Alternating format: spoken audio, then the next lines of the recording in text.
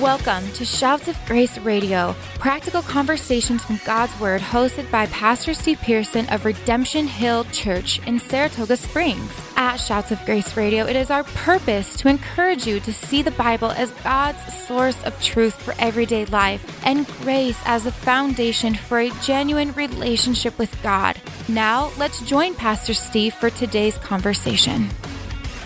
Hey, welcome back to the program. We are super blessed that you can join us here at Shouts of Grace as we're now kind of jumping into our third year.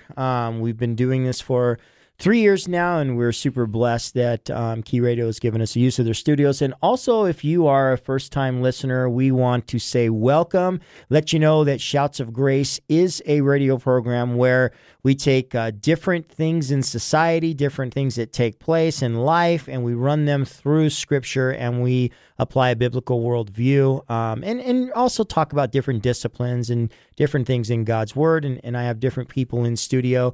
Today I have a good friend of mine who this Sunday is going to be installed as one of the pastors at Redemption Hill, Woo-hoo. Pastor Mike Cunningham, Dr. Mike Cunningham, I should say. Stop it.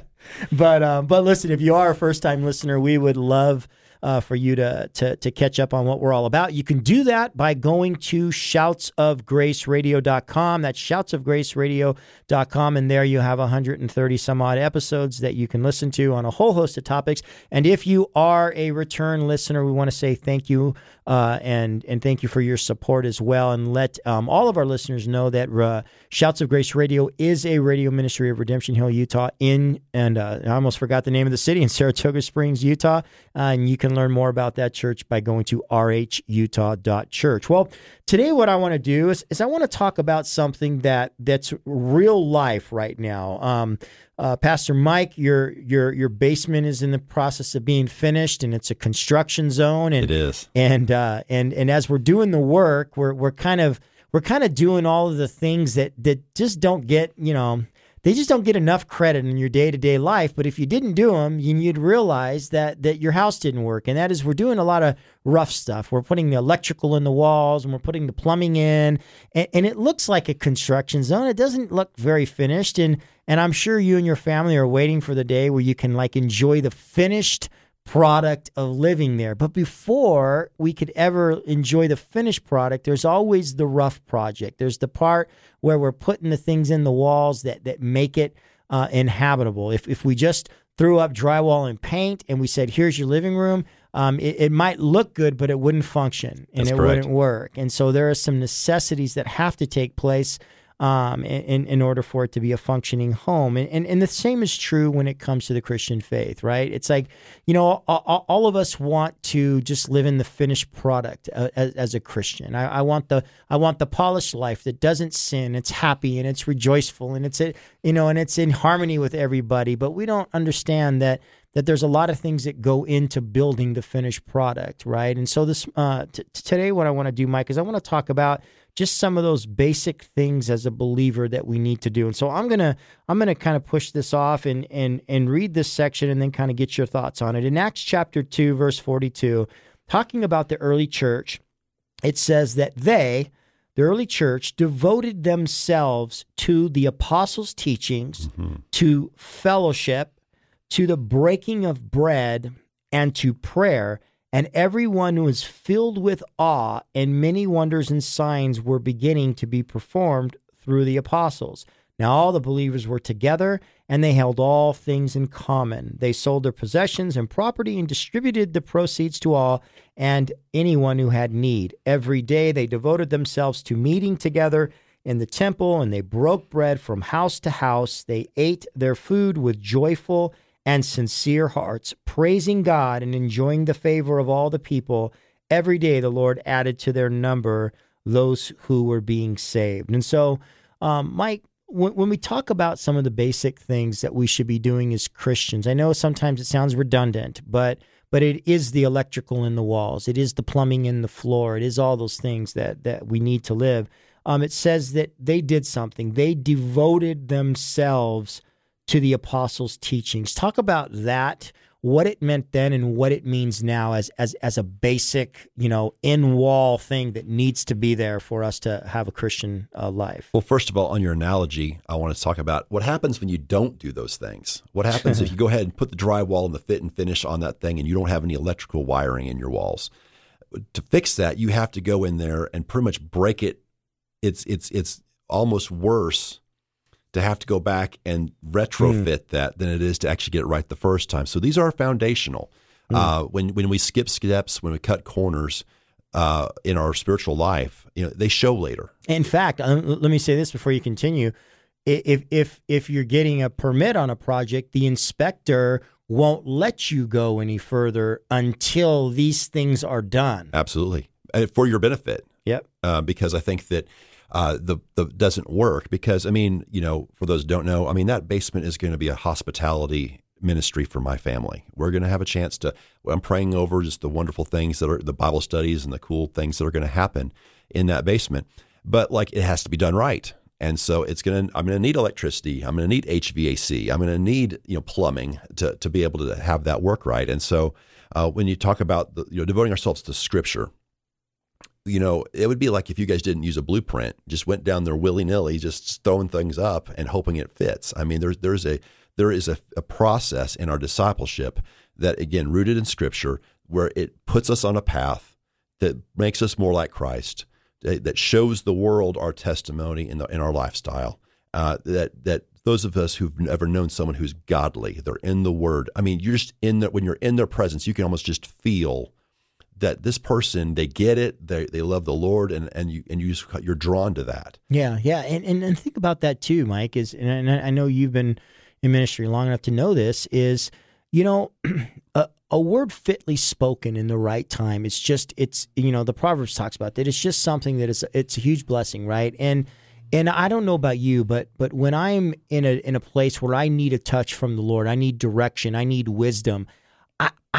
I just don't gain a lot from people's opinion, right? There's just something that, for me, that supersedes that. The Word of God is sharper than any two-edged sword. It's quick, it's alive, it punctures the heart of humanity. And so for me, man, to have people around me that are devoted to the apostles' doctrine means that when I'm thinking, that they can bring a word and say, "Hey, brother, you might want to check that." That word is like a direct just assault on my flesh from the Holy Spirit. It's a death blow, and I need that. And so this really goes to the heart of how we're going to choose to live in our worldview. And if you don't have that biblical basis to give, you're going to give something else. You're going to give an opinion. You're going to quote somebody who's in popular culture.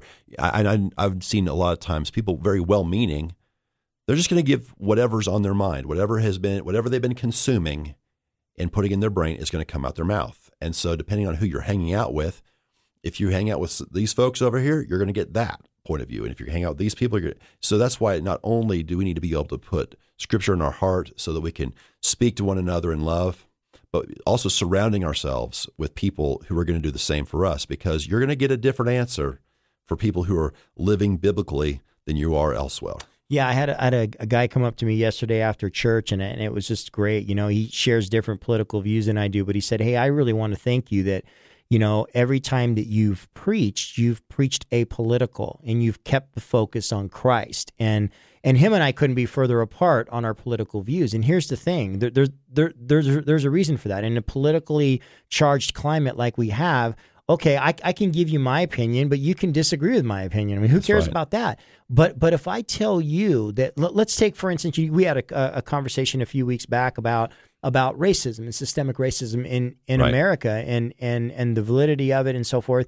And I had brought up during that time that the two most racially divided groups, if you will, most hateful groups one could argue in history is that of the Gentile towards the Jew. It is like, if you're Jew and everyone else is Gentile, if you look at the persecution and hatred of the Gentiles over to the Jews over history, it has been from Egypt to Haman and trying to eradicate there, to Hitler, to everything else. One could arguably say, hey, there's a lot of hate there, but here's what's interesting. In Ephesians 2, it says that the middle wall of partition between the two groups was broken down in Christ. And so as a Christian, I look into the apostles' doctrine and I say, wait a minute, is it necessary for me to take a side politically, or is it necessary for me to find the answer to what God gave? And the answer is, in Christ, every hostility can be broken down. That's right. Every division can be broken down.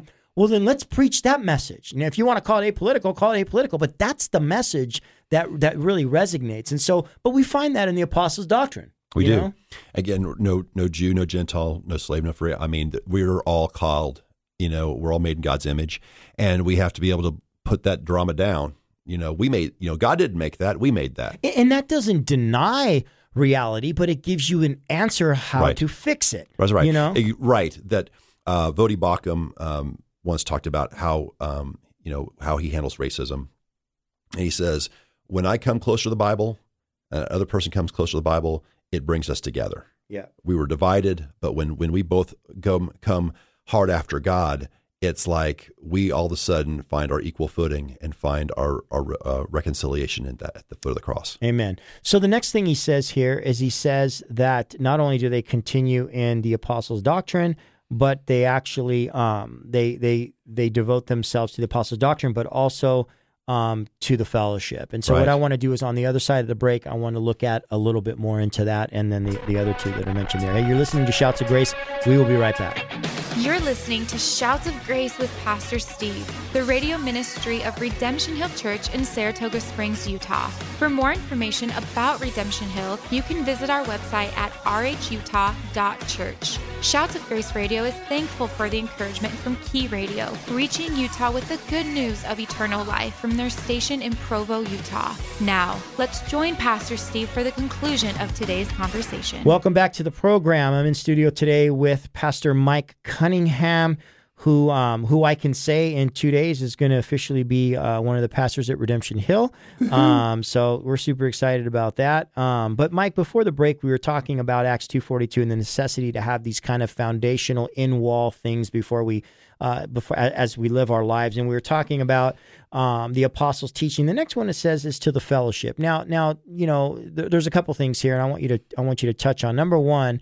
Why is fellowship important? Because it sure seems like, in the last several years, people have become a little bit more distant to fellowship for a lot of different reasons, some of them very good reasons, But why is fellowship important, and what are the challenges to fellowship in our current situation where we're at with all this COVID stuff? We were created to be together. I mean, God created us for fellowship. He created us to seek Him together. I think that's one of the most powerful moments, we spoke about it yesterday in church, was that we can watch a screen, you can hear a sermon, you can listen to something on the radio, and it's good. It speaks to you, but nothing can replace sitting down with friends, with fellow believers, with a Bible, and talking it through, making observations back and forth.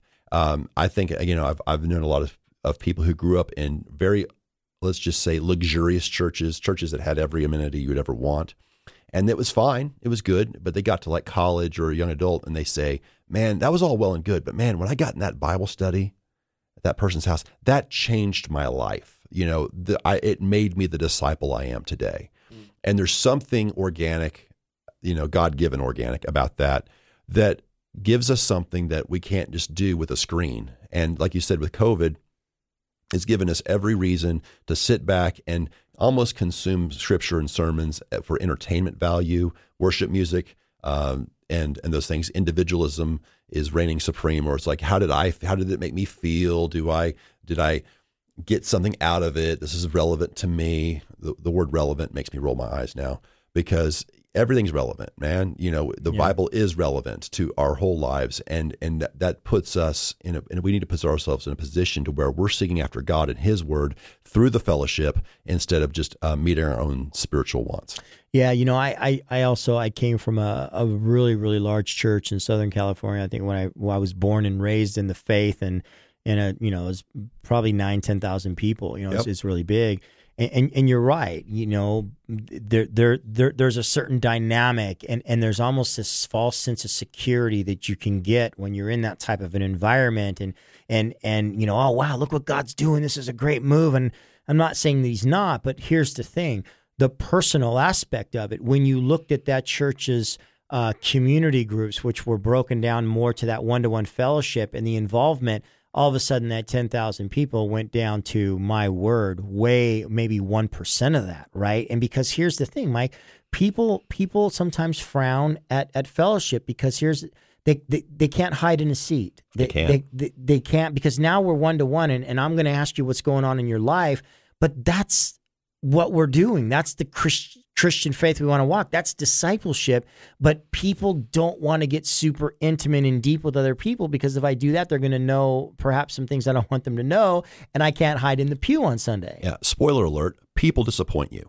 Yeah. People are fallen, even people you respect. We always are looking for someone to put on a pedestal, or someone who kind of reminds us of ourselves. And we need to remember that God is perfect. Christ is perfect. We're not. But that's the whole point, is we're all on this journey together. And some days I'm going to be strong and you're going to be weak, and I'm going to help you along. And there's going to be days that I'm going to be weak and you're going to be strong and you're going to help me out. And I think that that's kind of, and guys, we're going to say dumb stuff. It happens. But the word hypocrite became, there was some nuance in the church's life that it needed to address some hypocrisy and some issues.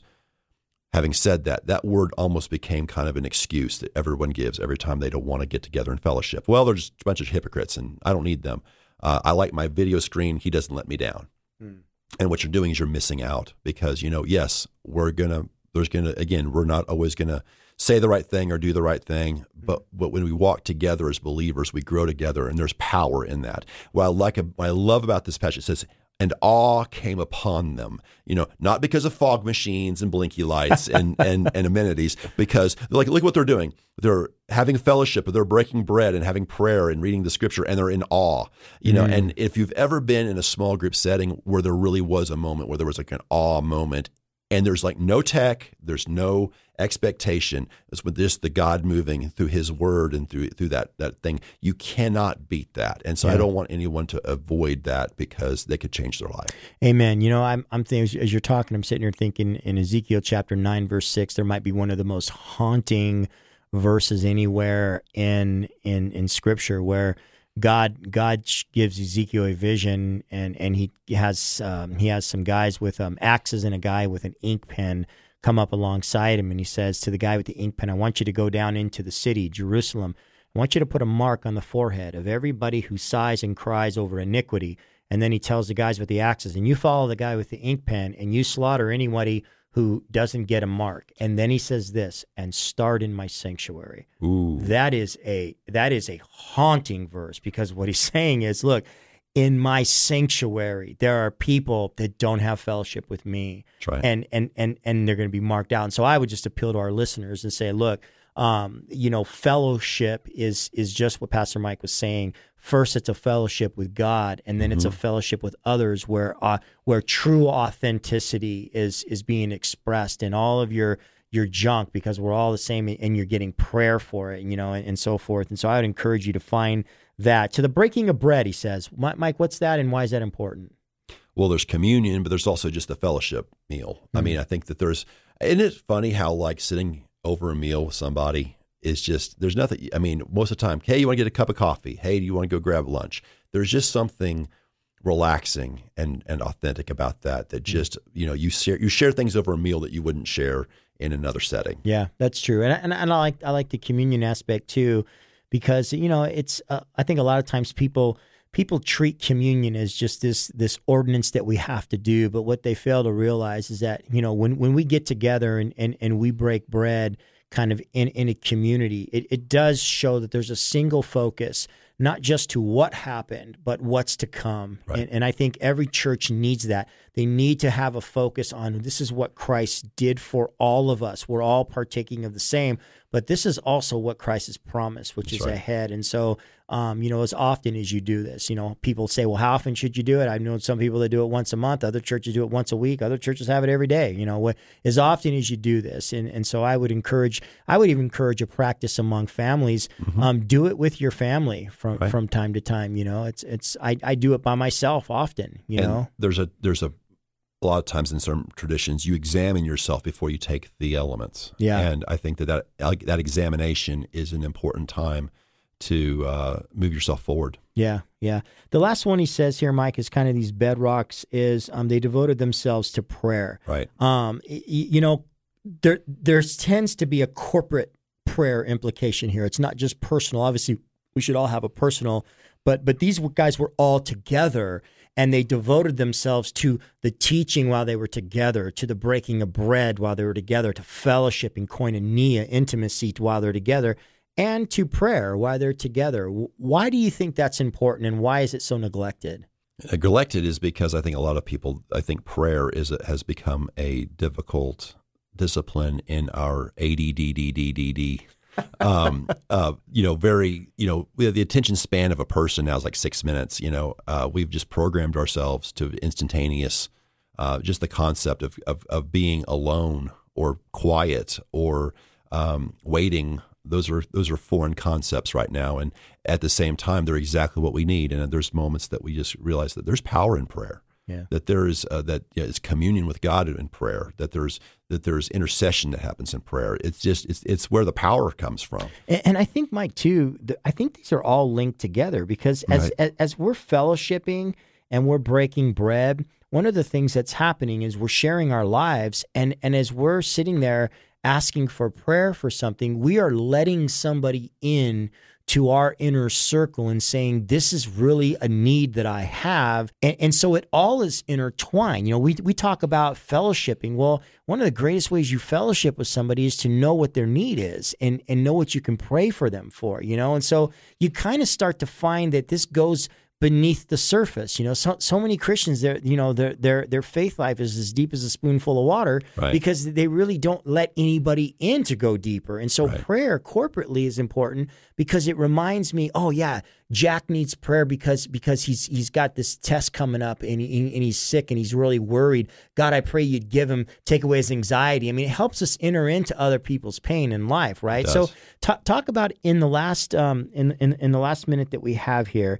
It says towards the end of that they were all together and they had basically all things in common. Talk about when we do these things together. Right. Talk about the cohesiveness that it really lends to in the church. Notice how that comes at the end of the passage. That we all want unity, but we don't want to do the work that gets the unity. And what is our unity in?